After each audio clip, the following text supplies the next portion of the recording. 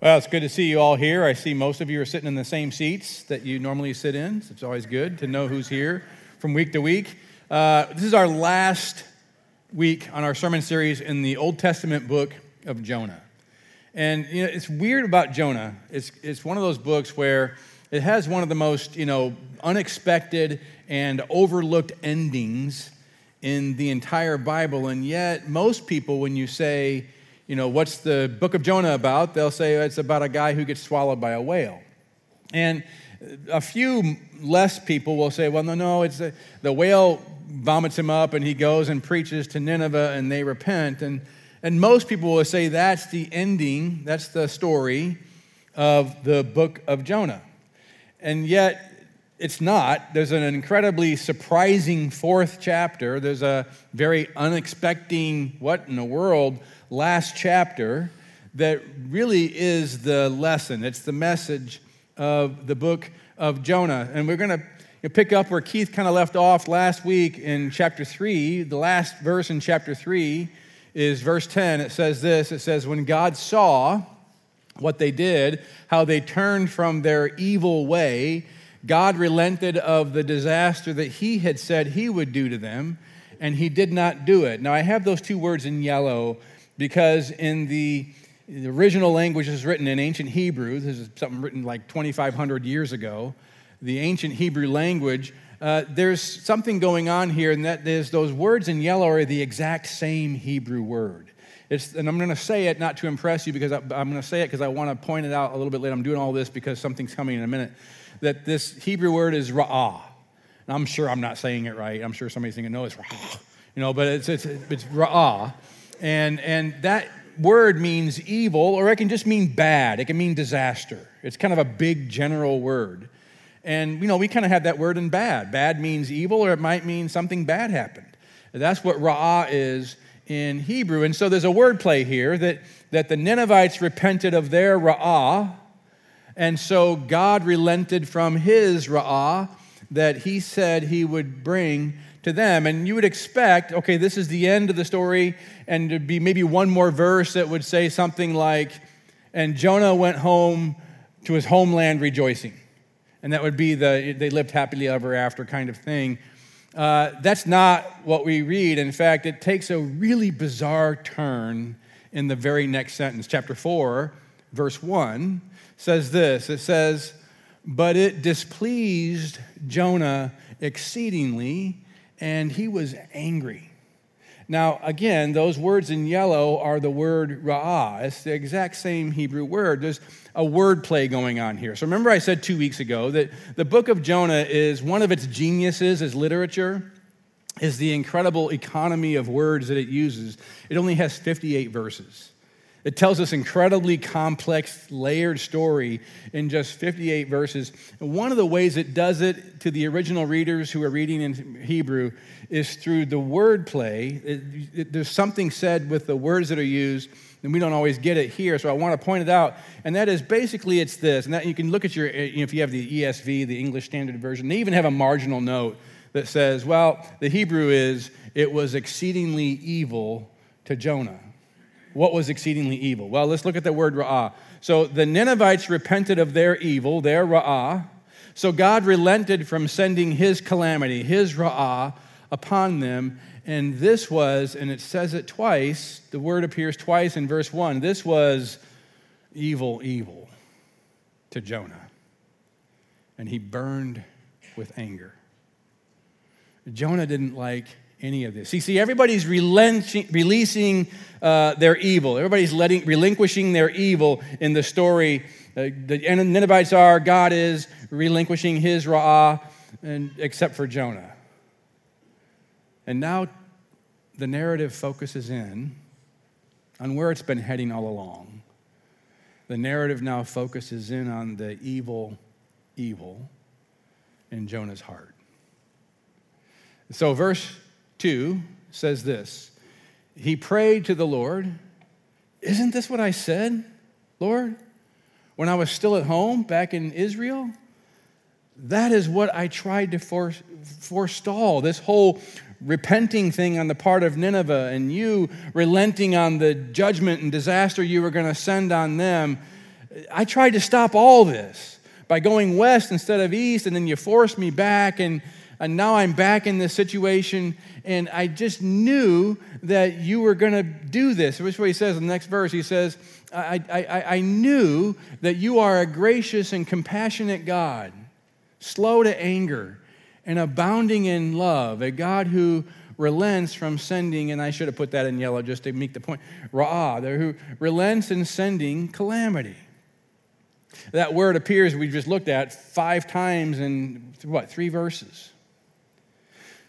See, Jonah, he feels a little tricked, a little forced by God, because he's not only the recipient of God's grace as a prophet and somebody who's been spoken to by God, and he's been raised in Israel, and they have what we call the Hebrew Scriptures, and so God has spoken to them and revealed himself to them and been gracious to them to make him his covenant people, and they have this covenant relationship with God where he forgives their sin, and they have this connection that God promises they will have a resurrection. We saw that in the book of Daniel not too long ago. Jonah is this recipient of God's grace, but he feels a little bit tricked by God, fooled, forced into being the agent of God's grace to his enemies. And so if this right here kind of sounds familiar to you, slow, gracious and compassionate, slow to anger and abounding in love, that's because it appears 6 times in the Old Testament. It's kind of the John 3:16, for God so loved the world that he gave his only begotten son. It's kind of the John 3:16-ish of the Old Testament. It goes, the first time we read it is in the second book of the Bible. It's in the book of Exodus, chapter 34, verse 6. Remember, this is when the Israelites made a golden calf. God had delivered them from Egypt, from their slavery. He parted the Red Sea, all that stuff. And then Moses is gone for a few days, and they make this golden calf out of all their metal, out of all their gold, and they worship it and have this big sex fest to it and this worship party to an idol. And then God says, okay, I'm going to judge the people. There's nobody who deserves it more than somebody who's gotten my deliverance and gotten all the miracles, and now they're worshiping a golden calf. And Moses says, don't. You're a God who is faithful to your promises. And God wanted Moses to say that, which is why. And so God forgave the Israelites. And then God says this, I am Yahweh, I am the I am He is, a God who is gracious and compassionate, slow to anger, and abounding in love, a God who relents from sending calamity. Now, Jonah is saying these words back to God, the words that God said, because Jonah is saying God is morally flawed. God has a moral problem. Because there is evil in this world, and there are enemies of God's people, and they have committed unbelievable atrocities, and even though they've repented, it's a short-lived repentance. Everybody knows that. And God's not going to bring the judgment that he should bring. And in Jonah's mind, that is a moral flaw in God's character. And so Jonah quotes it back to God as a problem, not a comfort. Can you kind of relate it all to Jonah? I mean, we don't have necessarily right now the Assyrians who are committing atrocities and we're going to be taken over by them. We may be in a situation like that someday. There's been times in the past, but right now our enemies are problems at work. People who are slandering us, people who are lying about us, people who may be ripping us off financially, family members, marriage problems. We have people who are threats to us. We have people we don't like because we see them as enemies. And so if you were honest, if something bad happens to somebody who is an enemy, somebody you don't like, something bad happens in their life, are you a little bit happy? You feel like they deserve it a little bit? There's a little sense that there's some justice in the world after all. But then when something good happens to your enemies, and maybe particularly at a time where things are going worse and worse for you, don't you kind of think there's a character flaw with God? Why would God allow good to happen to those who are bringing my life hell. And it doesn't seem like there's a moral justice right now that is an equation that works. That's where Jonah is with God. And so it says in verse 3 that he wants to die. He feels so miserable about this moral problem with God that he wants to die. And so God kind of comes and sits on the end of his bed. It's almost as if Jonah is stewing on his bed up in his room, and God sits down on the end of his bed, and he asks him a kind of question that maybe a good therapist might ask. He says this in verse 4, "But the Lord replied, 'Is it right for you to be angry?'" See, God's getting at anger as a sign of something deeper that's the real problem with Jonah. The real evil in his heart is being displayed by his anger right now. And of course, when you're angry, who wants to hear a question like that? So Jonah doesn't want to have a conversation with God about his anger. He just gets up and walks away. He walks outside the city. That's what verse 5 says. Let's just read it. It says, "Jonah had gone out and sat down at a place east of the city. There he waited to see." Waited to see what? He waited to see what would happen to the city. Now, I thought already God had relented from sending calamity, but he's wondering maybe if his threat to die and all this quoting that verse back to God might change God's mind again, and that maybe God might, after all, bring fire and brimstone on Nineveh. So he walks outside the city. He's ignoring God. He's walking kind of away from God, doesn't want to talk to God. He's still angry, but he sets up a little mat, a little camp, and he's going to wait outside the city to see maybe there might be something to watch here after all. And he sits outside there, and God still is wanting to deal with the anger issue, the evil inside of his heart. So here's what God does. He's going to do some performance art to get Jonah's attention, the way God can do performance art through nature. And so here's what it says in verse 6. It says, "Then the Lord God provided a leafy plant and made it grow up over Jonah to give shade for his head, to ease his discomfort. And Jonah was very happy about the plant." Now that I got in yellow because it's a double word again in Hebrew. He was joy-joyed. He was rejoicing with a great joy. He has evil. He sees evil, and he has evil in his heart. And he's very angry in 1 minute, and now he wants to die, and now he has this mood swing where all of a sudden he's got a little shade, and he's kind of finding some relief from the heat, and he is joy. He is very, very happy. And so you kind of get to where you kind of see that, you kind of find out that it doesn't take a genius to understand what's psychologically motivating Jonah. What really drives Jonah is Jonah. It has to do with what makes Jonah comfortable, makes Jonah happy. So now all of a sudden he's super happy because he's got some shade. God was gracious. Here's Jonah walking out and denying to talk to God and wanting God to do what God said he's not going to do. And he's out in the sun, and God says, okay, if you're going to do that, and if you're going to defy me, and you're going to rebel against me, and you're full of anger in your heart because you have evil in your heart, I'm at least going to make you a little more comfortable while you do it. So he gives him some shade. But God is trying to get to the anger. He's not really trying to provide shade. So he provides the shade out of mercy, but then, it's verse 7, "But at the dawn of the next day, God provided a worm which chewed the plant so that it withered. And when the sun rose, God provided a scorching east wind, and the sun blazed on Jonah's head so that he grew faint." Here's what God's doing. He's kind of showing Jonah what it's like, what he wishes Nineveh would experience. Here's what it's like, Jonah. I'm withdrawing my grace, and I'm going to bring you the heat. I'm going to bring you a scorching east wind, and the sun is going to be so hot, you are going to be utterly miserable. And so Jonah all of a sudden wants to die again. He's back to that. So God sits on the edge of his bed, and he says this in verse 9, "But God said to Jonah," here's that question again, "Is it right for you to be angry?" I still want to talk about the anger thing. Is it right for you to be angry about the plant? Let's just narrow it down. How about the plant? Let's just talk about the plant.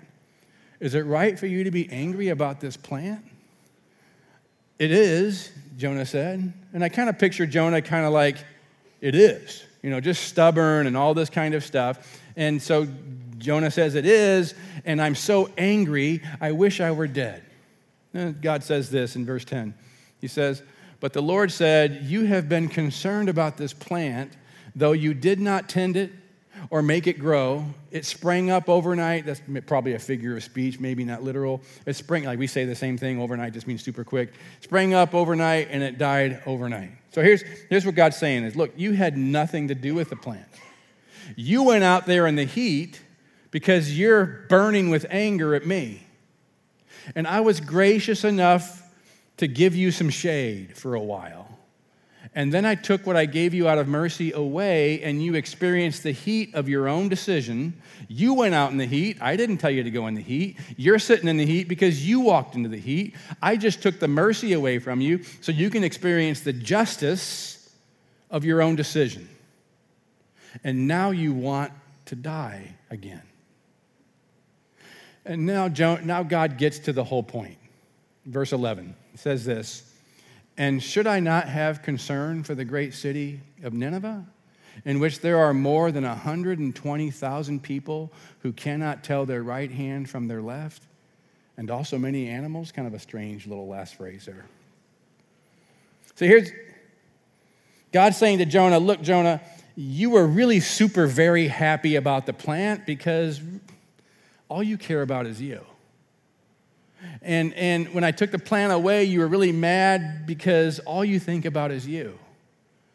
But compare your self-pity to a greater pity. 120,000 people who can't tell their right hand from their left, not to mention all the animals. 120,000 people who don't know their right hand from their left. Now, that's a figure of speech. That means they're spiritually lost. They're spiritually blind. See, Jonah, you have been given my word. I have spoken to you through prophets. You're one of my prophets. And you have the Hebrew scriptures where you know who I am and you can have a relationship with me. And you know your right hand from your left because I've spoken to you. I've given you that. But I have not to them. They just have what you said. It was very little. But can you imagine generation after generation after generation in this machine of the Assyrian Empire?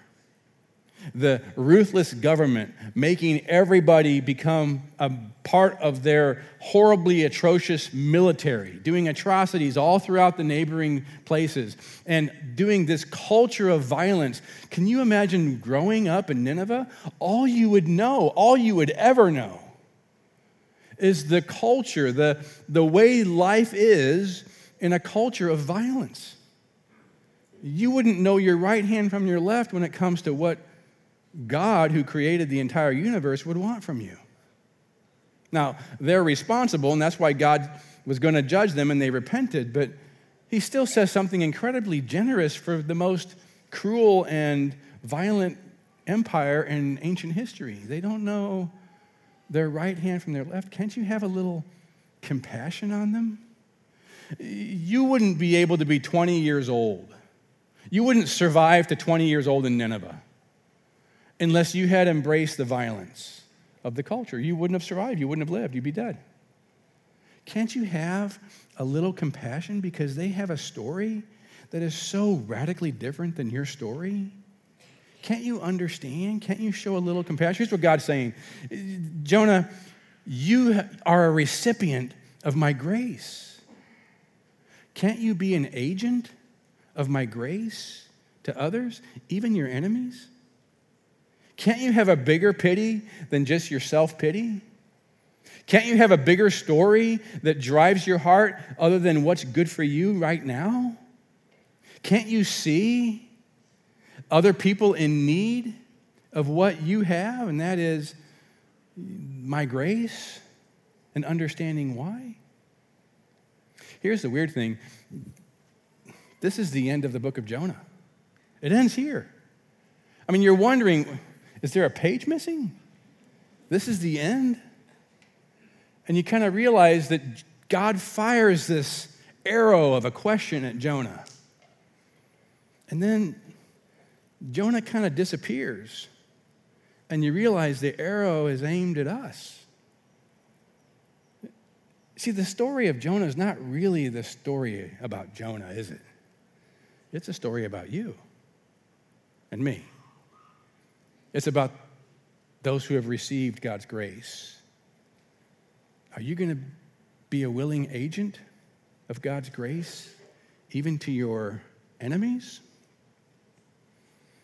In 1970s and 80s, there was a guy named Gordon Wilson. This picture of him here. Gordon Wilson was Scottish, and he was the leader of the Scottish National Party. And so he was also a member of Parliament in the British House of Commons for over a decade. And he and his daughter in 1987 went to a Remembrance Day service. That's kind of like our Memorial Day in the United Kingdom. They went to a Remembrance Day service. 1987, if you were around then, or if you know history, that was a real turbulent time because there was this problem in Northern Ireland. And the British were kind of occupying the heavy hand in Northern Ireland. And so there's this group that started called the Irish Republican Army, and they would do violence against British targets, blowing up things, killing people. And that was what was going on ever since the 1960s. And so at this Remembrance Day ceremony where he is there, Gordon is there with his daughter Mary, a bomb detonates that the IRA had planted. Not the IRS, I'm not saying. This is the IRA had planted. And a bomb goes off, and they're both buried under 6 feet of rubble. And he was rescued, and from his hospital bed, right after being rescued, he speaks to the media. And here's what he says. He says this. He says, "We were both thrown forward, rubble and stones and whatever in and around us, all over us and under us." He says, "I shouted to Mary, 'Was she all right?' And she said, 'Yes.' She found my hand and said, 'Is that your hand, Dad?' 4 times I asked her. If she always said yes, she was all right. When I asked her the 5th time, 'Are you all right, Mary?' She held my hand tightly and gripped me as hard as she ever could. She said, 'Daddy, I love you very much.' Those were her exact words to me, and those were the last words I ever heard her say." And he goes on, "I have lost my daughter, and we shall miss her. But I bear no ill will. I bear no grudge. Bitter talk is not going to bring her back to life. I shall pray tonight and every night for the men who did this, that God will forgive them." And see, Gordon Wilson was a devout Christian, devoted Christian. And, you know, I didn't put this in there because I had to kind of shorten the quote, but I'll just say it now. And he said, "I don't know the purpose why my daughter was killed. I don't know what greater purpose there is. I just know that God is good, and so I know he has a plan. I don't know what it is. I don't have to."